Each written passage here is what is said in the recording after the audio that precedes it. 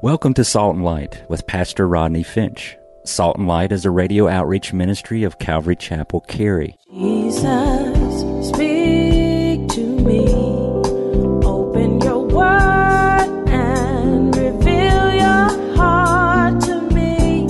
Salt and Light is a series of verse-by-verse studies through the Bible, focusing on its practical application to our everyday lives.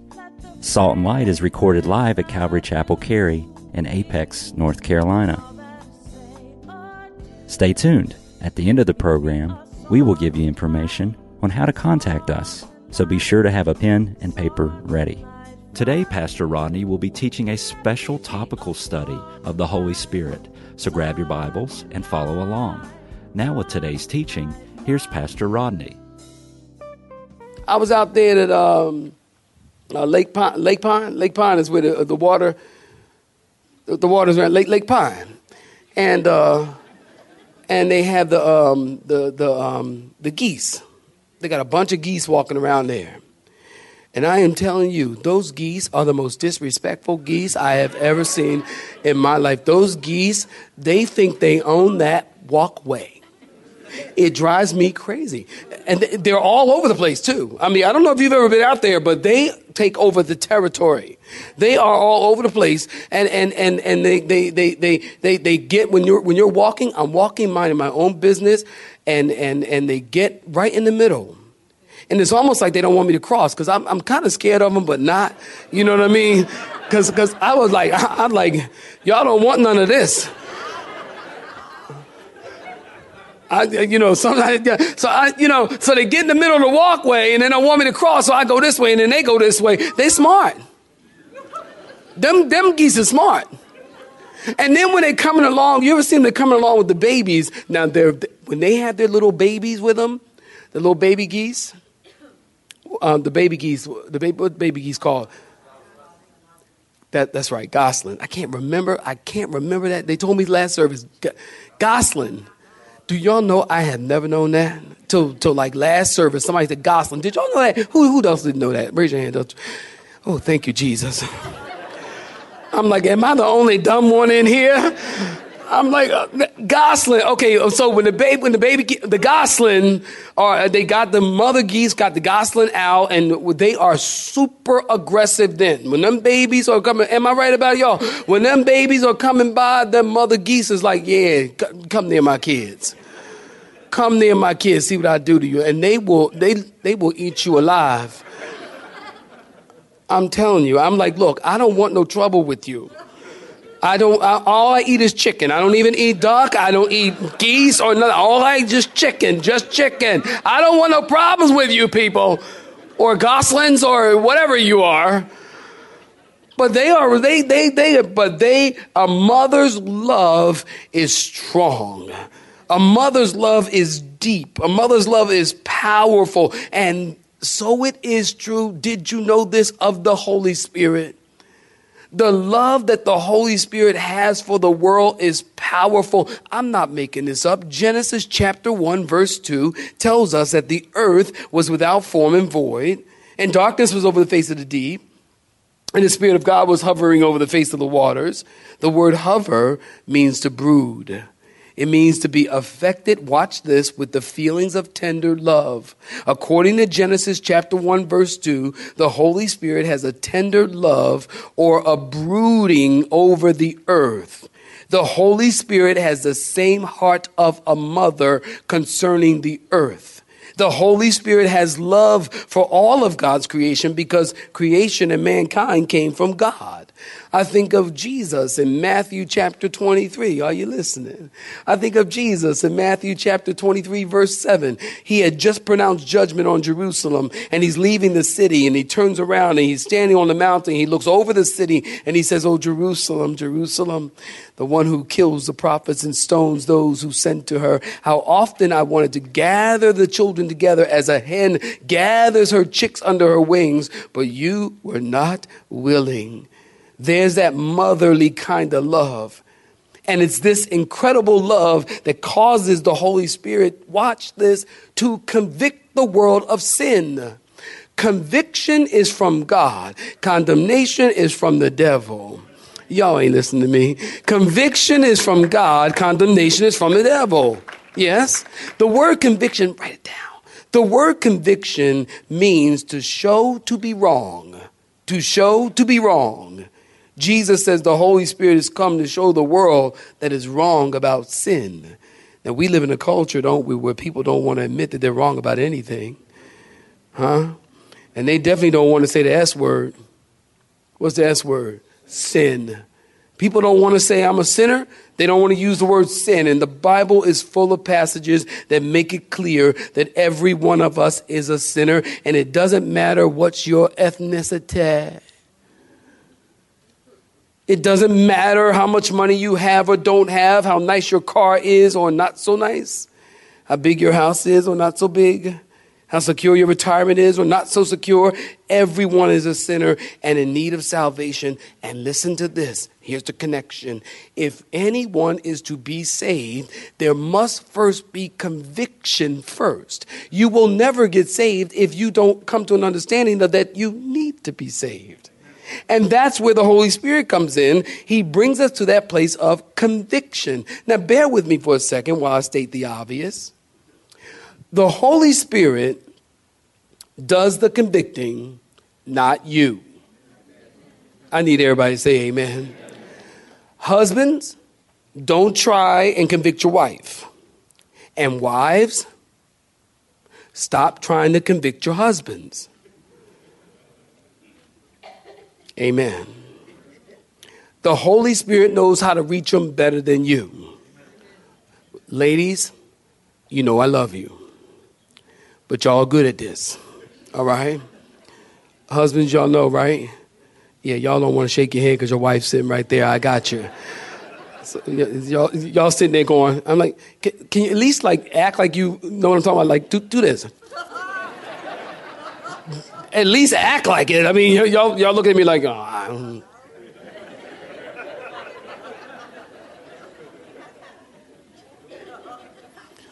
Women are good at it. You don't try to be the Holy Spirit to your husband. You're laying subtle hints and things like that. They don't work. You know, I've seen it. The wives are even Christians and maybe the husband's not, or the wives ones go to church and maybe the husband doesn't. You know, don't leave subtle hints. They don't work. You know, while the husband is in the shower and you sneak in there and write in the mirror, you know, get saved, sign God. And you get out of the shower and go,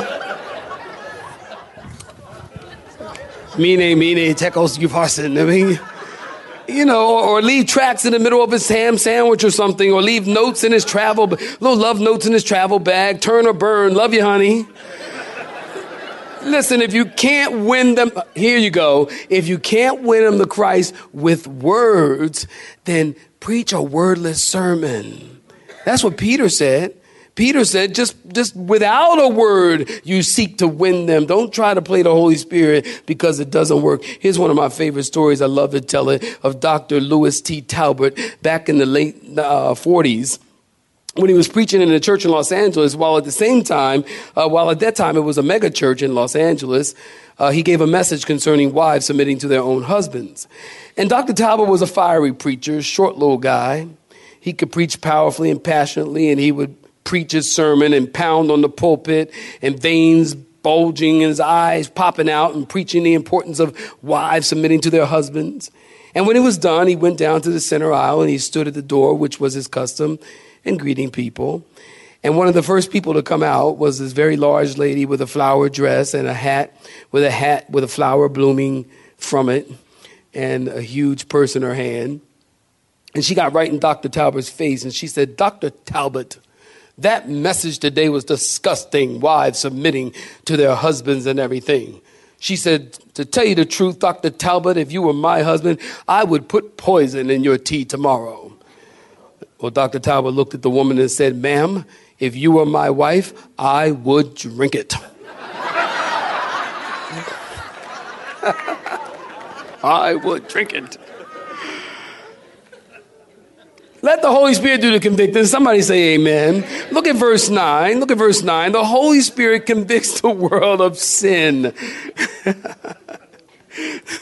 Verse 9. Verse 9. The Holy Spirit convicts the world of sin. Why? Look at it.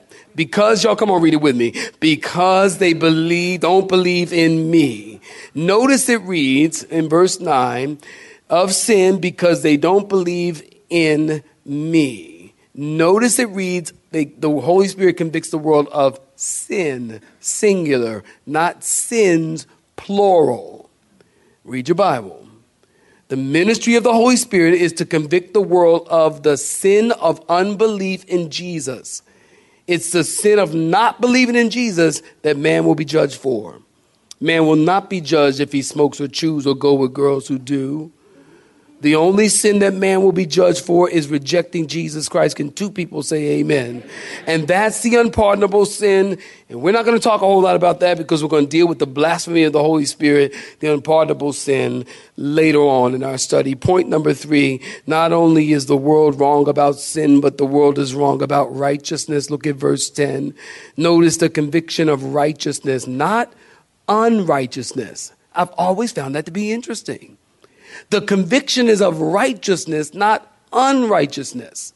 Now, 3 times in the life of Jesus, God the Father put his stamp of approval on Jesus. The first time at his baptism, when Jesus came up out of the water, you know, the Holy Spirit was descending like a dove, and the voice of the Father said, "This is my beloved Son, in whom I'm well pleased." The second time was on the Mount of Transfiguration as Jesus was transformed and his glory shone through the veil of his flesh. And God said, "This is my beloved Son in whom I'm well pleased. Listen to him." And the third time, saints, listen, was a silent stamp of approval. The ascension of Jesus was a stamp of approval. When Jesus ascended, don't y'all remember in Acts chapter 1, when Jesus ascended up and the angel said to the disciples, "Why are you standing here looking at Jesus as he's going up? This same Jesus that went up will be the same Jesus that comes down." Don't you remember? That ascension was a stamp of approval. That everything Jesus did, God approved of it. Jesus is God's standard of righteousness, which tells us no one is going to heaven on his or her own righteousness. People will seek to develop their own sacrificial system to please God. I'm going to say that again. People will seek to develop their own sacrificial system to God. Here's what I will do to make God happy with me. Here's what I want to do to please God. That's your own sacrificial system. Jesus was the most righteous man to have ever lived and was the only one good enough to get into heaven. All of our righteousnesses, listen, all of our righteousnesses are like filthy rags in the sight of God. Isaiah 64:6, memory verse. We are all like an unclean thing. All of our righteousnesses are like filthy rags. We all fade as a leaf, and our iniquities or our sin like wind have taken us away. Paul said it like this in Philippians 3:8-9. Yet indeed I also count all things lost for the excellence of the knowledge of Christ Jesus my Lord, for whom I suffered the loss of all things. And I count them as rubbish, that I might gain and be found in him, not having my own righteousness, which is of the law, but that which is through faith. Somebody read this with me. The righteousness which is from God by faith. Listen, no one is more acceptable before the throne of God than another. No one is more godly than another before the throne of God. Stealing a candy bar in the economy of God is equal to murder. Now, we can't get our heads around that, can we? Because we like to scale out sin. Like we'll say, well, you know, a murderer is worse than someone who stole a candy bar. A pedophile is worse than someone who gossips. Listen, because we scale it all out. So gossip is like way down here, and pedophilia, murder is like way up here. Listen, God sees it all the same. God says gossip is way up here. I know I ain't talking to nobody here, but I'm just saying, God says gossip is way up here. It's all way up here. Because sin is sin to God, and it's all deserving of the wrath of God. And when you start scaling out sin, that's when self-righteousness comes in. You can always find somebody badder than you. Is that a word? badder, worse than you. You can't earn God's favor. Ephesians 2:8-9, for by grace you have been saved through faith, and it is not of yourselves, it is the gift of God, lest anyone should boast. Romans 3:10, there is none righteous, not even one. And listen, and I'm going to move on. Legalism at its core is the idea of earning God's favor. The idea that you can be righteous enough. Matthew chapter 5, verse 20, Jesus said, unless your righteousness exceeds that of the scribes and the Pharisees, you shall not enter the kingdom of God. Listen, when Jesus said that, that's like saying to a legalist, unless your good deeds exceed that of Mother Teresa, you shall not enter the kingdom of God. Or unless you are more righteous than Billy Graham, you shall not enter the kingdom of God. Or unless you are more holy than the Holy Father, the Pope, you shall not enter the kingdom of God. Listen, the point that Jesus is making is no one can exceed the righteousness of the scribes and the Pharisees. And even if they tried, they'd fail. Righteousness comes through Jesus Christ and Jesus Christ alone.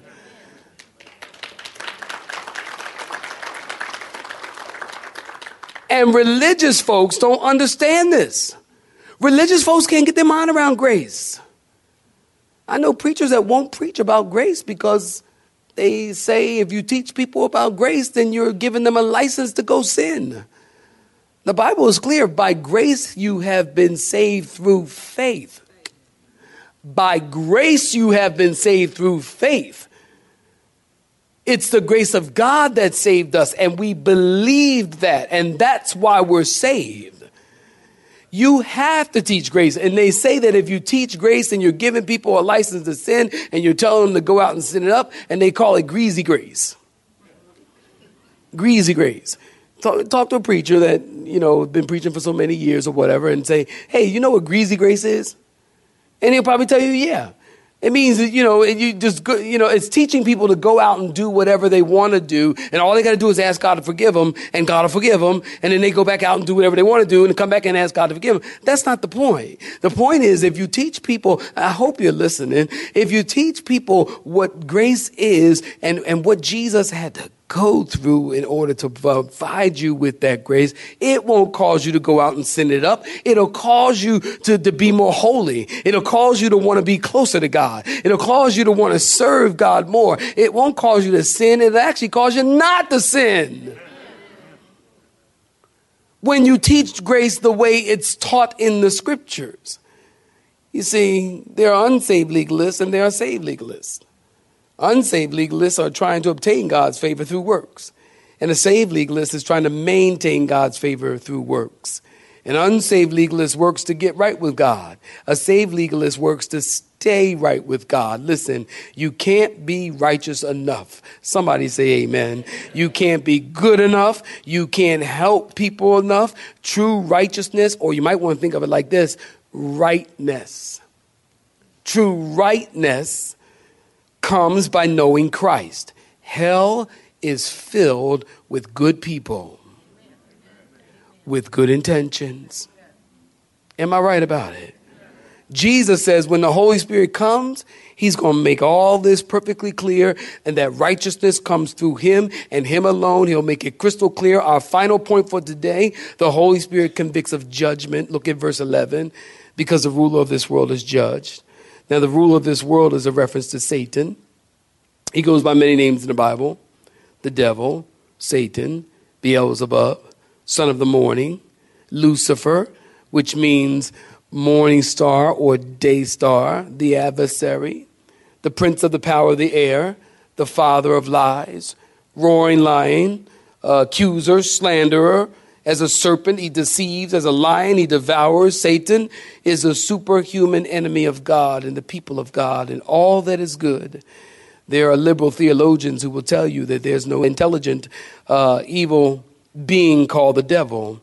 They tell you the idea of the devil is just a personification of evil impulses that are within us all. Listen, they might not believe in the devil, but the Bible has much to say about the devil.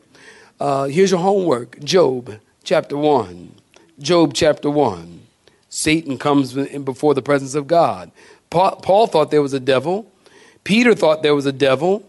Jesus thought there was a real devil. As a matter of fact, Jesus said, I saw him. Luke chapter 10, verse 18. He said, I saw Satan fall like lightning from heaven. Listen, every book in the New Testament makes reference to Satan. And you have to annihilate the Bible to come up with there's no devil. Satan is an enemy of God and the people of God. And did you notice this? He is already judged. When Jesus died on the cross. Satan probably was having a party when Jesus died because it smelled like defeat. But when Jesus rose again, like he said, he conquered Satan's greatest power. What was Satan's greatest power? Death. When Jesus rose, he got the victory over sin, sickness, the devil, and disease, and death. And Satan was judged. Notice the ruler of this world is judged. Real simple. When the Holy Spirit comes, he's going to bring the world to the courtroom and he'll bring a verdict and everyone will submit to it. And that's why it's important that you share the gospel with your family and your friends because you're only part of the team. God is using you. You bring Christ to men. The Holy Spirit brings men to Christ. Did y'all get that? You bring Christ to men. Don't you understand that people are watching your life as an example? And what do they see? Somebody once said, Mom Cindy, somebody once said, people may never read the Bible, but they'll read your life from cover to cover. What do they see? Do they see Christ? You bring Christ to men by your example. And the Holy Spirit brings men to Christ. I've had people say to me, well, Pastor Rodney, surely if if I can get him to church, if I can just get them to church and, let them hear you preach, surely, Pastor Rodney, they'll get saved. You can save them. You can get them saved. I'm like, no. Hold on, partner. Pastor Rodney don't get nobody saved. I don't get nobody saved. It's not my responsibility to get anybody saved. My responsibility is to share the word. My responsibility is to be faithful to teach. My responsibility is to tell you what this book says. The Holy Spirit's responsibility is to bring men to Christ. And that is why, listen, I do not have long altar calls. You ever been to those altar calls? They're just like super, super long. They're like, is there another? Anybody know what I'm talking about? Okay. Is there another? Is there another? Is there another? 20 minutes later, is there another? Would there be one? Well, there ain't one. If there ain't one, you ought to give up, bro. Is there another? Is there another? I'm not kidding you. One time, it was so long, like 30 minutes. I'm not kidding you. He got, is there another? Is there another? I just went, hey, yeah. And I was a pastor. I'm like, I'll get saved. I just want a chicken sandwich, man. Can't I just have a chicken sandwich? I just want to get chicken sandwiches. Is there another? Yes, right here, me. I'll get saved again. But I don't do long altar calls because I don't feel it's my responsibility to bring men to Christ. That is the job of the Holy Spirit. The pastor should teach the word. If the Holy Spirit touches your heart and you know you need to be saved, you know what's going on in you. I don't. I'm not God. My job is to preach the word and allow that word to go forward. The Holy Spirit takes the seed of the word of God, plants it in your heart right where it needs to be. And if you're not a Christian and the call of God goes out and you don't respond, that's between you and God. That doesn't take all day. You know what? I've done altar calls where before I finished speaking, people popped up out of their seat and was coming down the aisle, or people raised their hand before I finished asking. Because the Holy Spirit is doing the work in the hearts of the people. Y'all get what I'm saying? The Holy Spirit does that. I don't need to worry myself with that. We sow the seed. Someone else waters. And God gives the increase. We sow the seed. Someone else waters. The Holy Spirit waters. With the word of God, the water of the word of God. And God gives the increase. And God gets the glory. That's how it works. You have been listening to Salt and Light, a radio outreach ministry of Pastor Rodney Finch and Calvary Chapel Cary, located in Apex, North Carolina. Join Pastor Rodney Monday through Friday at this same time. For information regarding service times, you can contact us at 1-800-293-0923. That's 1-800-293-0923. You may listen to today's broadcast in its entirety by visiting the media library on our website at cccary.org.